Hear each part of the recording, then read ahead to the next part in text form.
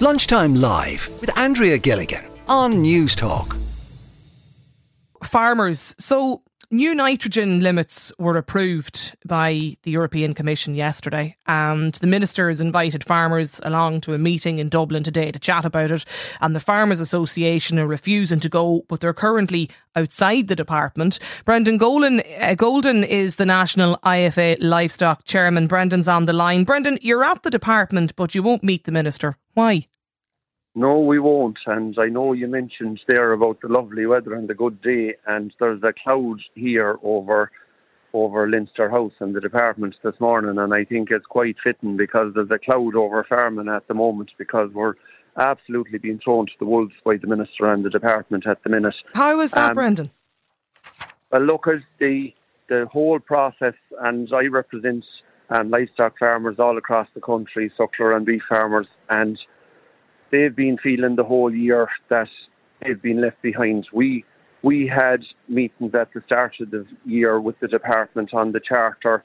That process is where all the farming representatives come together with the department to plot a way forward. And they went ahead and they put out figures for delayed payments this year with absolutely no consultation to us.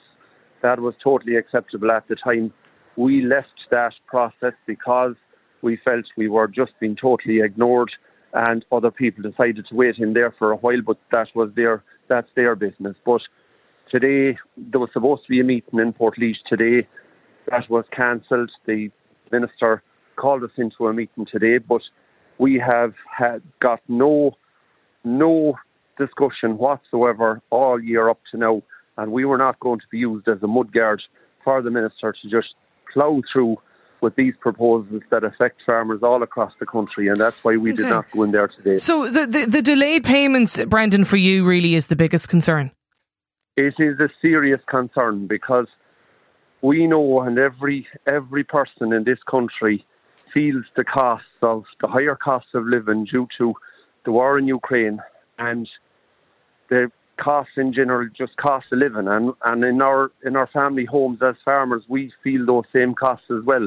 But what we're producing off our farm is being produced at a loss in most cases at the moment because of the higher cost of production. And on top of that, in the payments that we depend on every year to support our farms, because unfortunately the market does not return us enough to sustain us on its own. That's why cap payments were brought in the first place. Those payments now are going to be late. And the first one that came, and it is very critical in my part of the country, in the west of Ireland, the ANC payment. Every year people looked forward to that, and it was timely as well because people had families going back to school, families going back to college. There's other bills that's aligned with those payments at that time of the year. Contractors get paid when those payments come in. Fertiliser bills with merchants and maybe feed bills get paid when those payments come in. And that's why it's going to be felt so much in every household across the country. Yeah, John is with us too, Brendan. John's a farmer in Galway, but John, you're also at the picket this afternoon, and you're not meeting with the Agricultural Minister. Jim, when this announcement was made yesterday about the new limits, were you surprised by it or were you expecting it? Good afternoon. Well, was I surprised? I was surprised by the manner in which the minister just announced it. That, I mean, after we had the IFA had engaged in consultation with the minister all along this process, and we had given him options or alternatives or different measures that he could have looked towards implementing, and it just came out of the blue yesterday that we were told this process was going to take until at least the end of the year to be finalised.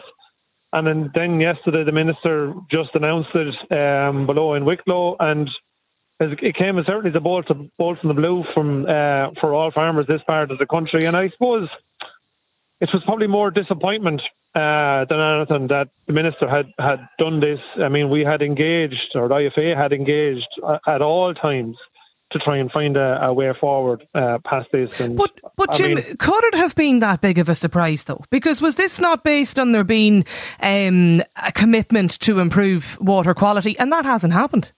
So could it have been that big of a surprise? Could have.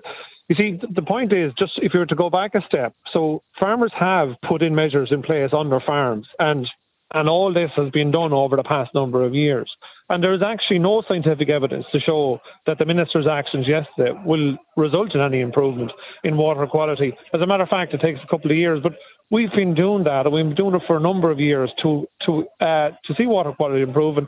And look, let's face it, we all live in the countryside, and we want to see water quality improving. We're drinking it out of our taps every day, so we have a duty of care to ourselves and to our families to make sure that water quality is good. But the point is that we have put the measures in place, and before those measures have had a chance to take effect, the rug has been pulled from under us. And that's the point that we've been making on numerous occasions to the Minister.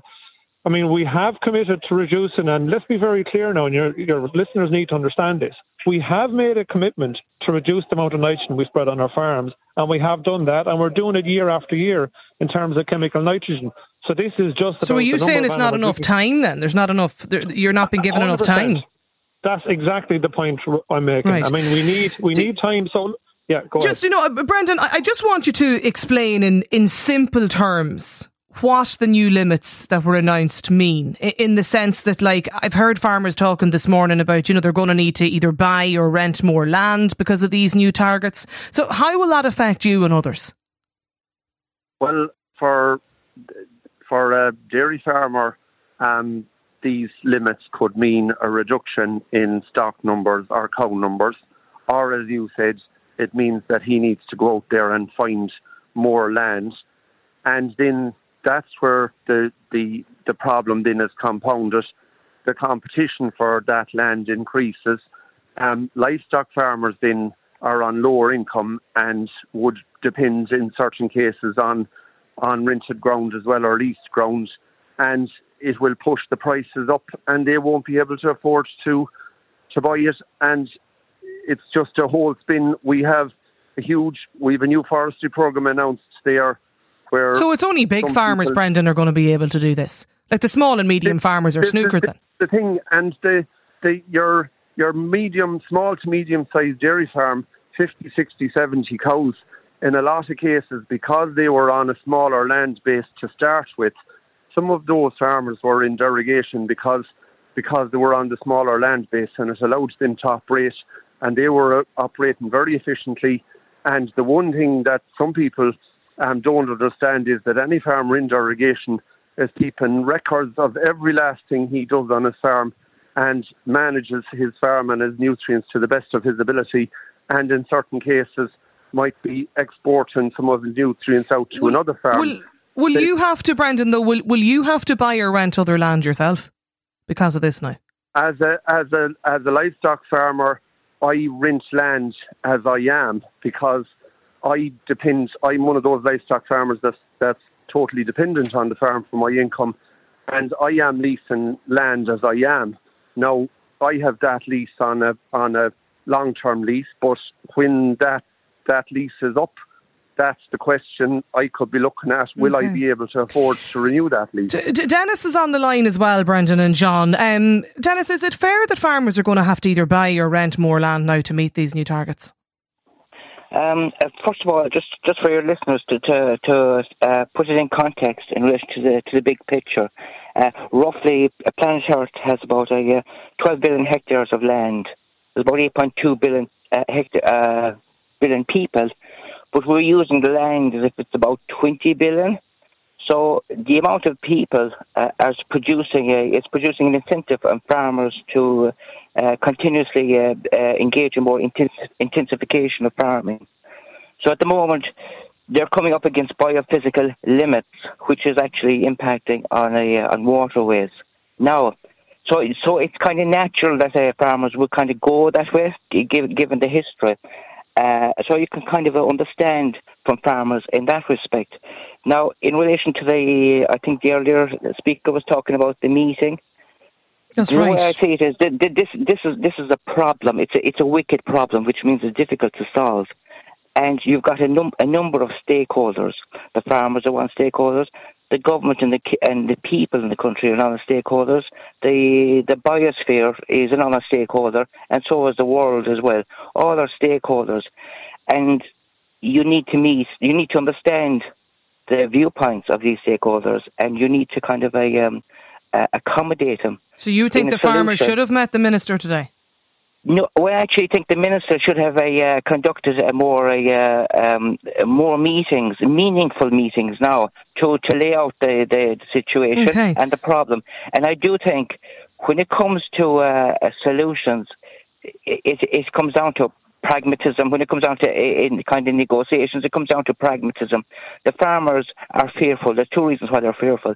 One is actually their fear a loss of income. And the second is kind of broader and more vaguer, and that they know there's big changes that will happen one way or the other, and they're not being fully informed by the government, I'm afraid. So you need proper engagement, I think. Yeah, but do you think the herds then should be cut? Ultimately, they will. It is because if you look at the amount of calories that actually beef produces per acre, it is really wasteful. For example, rice and other foodstuffs produce more calories per acre. And it comes down to numbers and physics. You cannot fudge the laws of physics. And that includes biology. Okay. So they're the real problems that will... And if they're not addressed in a thoughtful, considered way, respecting stakeholders and their kind of viewpoints, it'll then be addressed in a kind of more crashful way, and that would be traumatic for farmers, for everybody. Pat is with us too, Dennis. Pat O'Keefe. Pat, you're also a dairy and a pig farmer. Like, is it time to just accept reality that these adjustments are going to have to be made? Well, there's no need to make the adjustments. We've been singled out as being the cause of our rivers and our lakes and everything, and been a problem, right? We're not the only ones. There's others. There's the urban waste is going into these rivers and into the harbours and everything, which has not been factored in at all. No, but wasn't the original directive that was introduced, wasn't that because it was there to reduce the water pollution that was being caused by agriculture? The water pollution has been look, we're living in an economy has grown out of all proportion in the last 10, 12, 14 years. It has been extraordinary what the economy has grown. So if that has grown, and if you look at our capital that has been spent on waste treatment plants and the whole lot, it has not matched what the expansion has been in the economy, and leaving out the farming. Farming has come up right. We were enticed by it in 2010 to be looking forward for post quota. We were told by government. We were told by government to be looking forward for expansion and the whole lot. And the thing, we were told to help out the economy to go forward, to try to become a more food nation, for exporting and all that, to drive, to generate more income into our economy and the whole lot. And we have done that. Now we've been wheeled the axe by our three-party government, which is led by the Green Party, and Fianna Fáil and Fine Gael are looking on. So you can see where Fianna Fáil and Fine Gael are in the polls, and you can see where they're going to be going forward. And this is the problem. And they're leaving down their farmers. And be straight and honest with you, the day Fianna Fáil and Fine Gael came together, it was the end of the Civil War. And I think those farmers in their graves today would turn, and those people would turn to see both of them. What way they're treating farmers today it's unbelievable what they have been doing. But you can't deny the reports about the climate. Be honest with you. It's the Greens are setting the climate. It's the Greens who want no farm animals. They don't want no nothing, and they don't represent rural Ireland. Okay, let me bring in another listener too, Pat, as well on this. Phelan is on the line. Phelan, do you think these limits are necessary? I definitely do. Yeah, I believe that everybody as individuals should make a positive change towards their outlook on life and their buying habits as regards food or whatever, and I think that's what it comes down to. I also believe that the farmers should be supported. I'm actually aware that on a dairy and beef farm, and I believe that the subsidies the farmers and all getting in this country should be help to transition away from dairy and beef farming, and I believe that I think something like 75% of the average Irish farmer gets 70. You gone, Phelan? Can you hear me? That should be helped for them to transition away from dairy and beef farming. So I believe, yes, I do strongly believe that the number should be cut. Pat, what does all of this mean just finally for you, in terms of like possibly having to rent or buy more land? Would you yourself personally be in a position to do that? It's doing a few things wrong today. It's putting farmer against farmer. It's putting our the diverse economy more one-way system. And that's what we're supposed to have, a diverse economy in agriculture. By our government is supposed to lead that charge. And they have not been leading that charge. And the diverse economy is what you want. We're an island base. If anything, God forbid, if anything happened to us, we see what happened in COVID a number of years ago. If there was no boats travelling, no anything, we could become a food deficit. We're from certain items, but we're a food exporting nation. And that's what drives our economy. That's how our recognition is.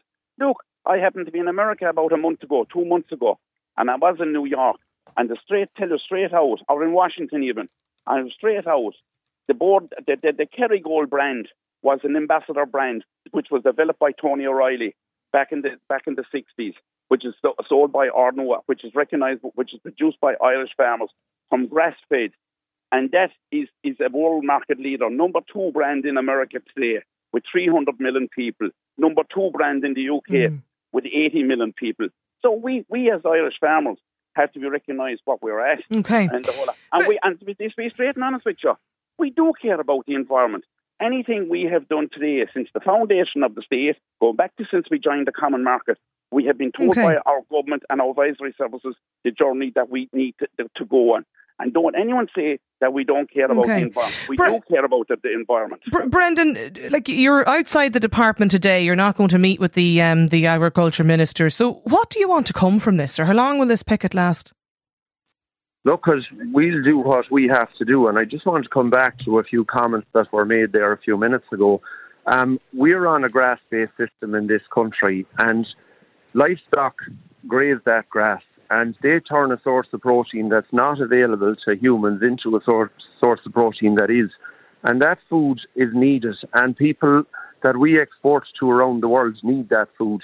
And if some people were taking heed of the way trade works and the movements of food, they would realise that it's very finely balanced. And I know across the EU at times we're hugely frustrated that they're doing trade deals and importing beef from South America and from Australia, New Zealand and everywhere.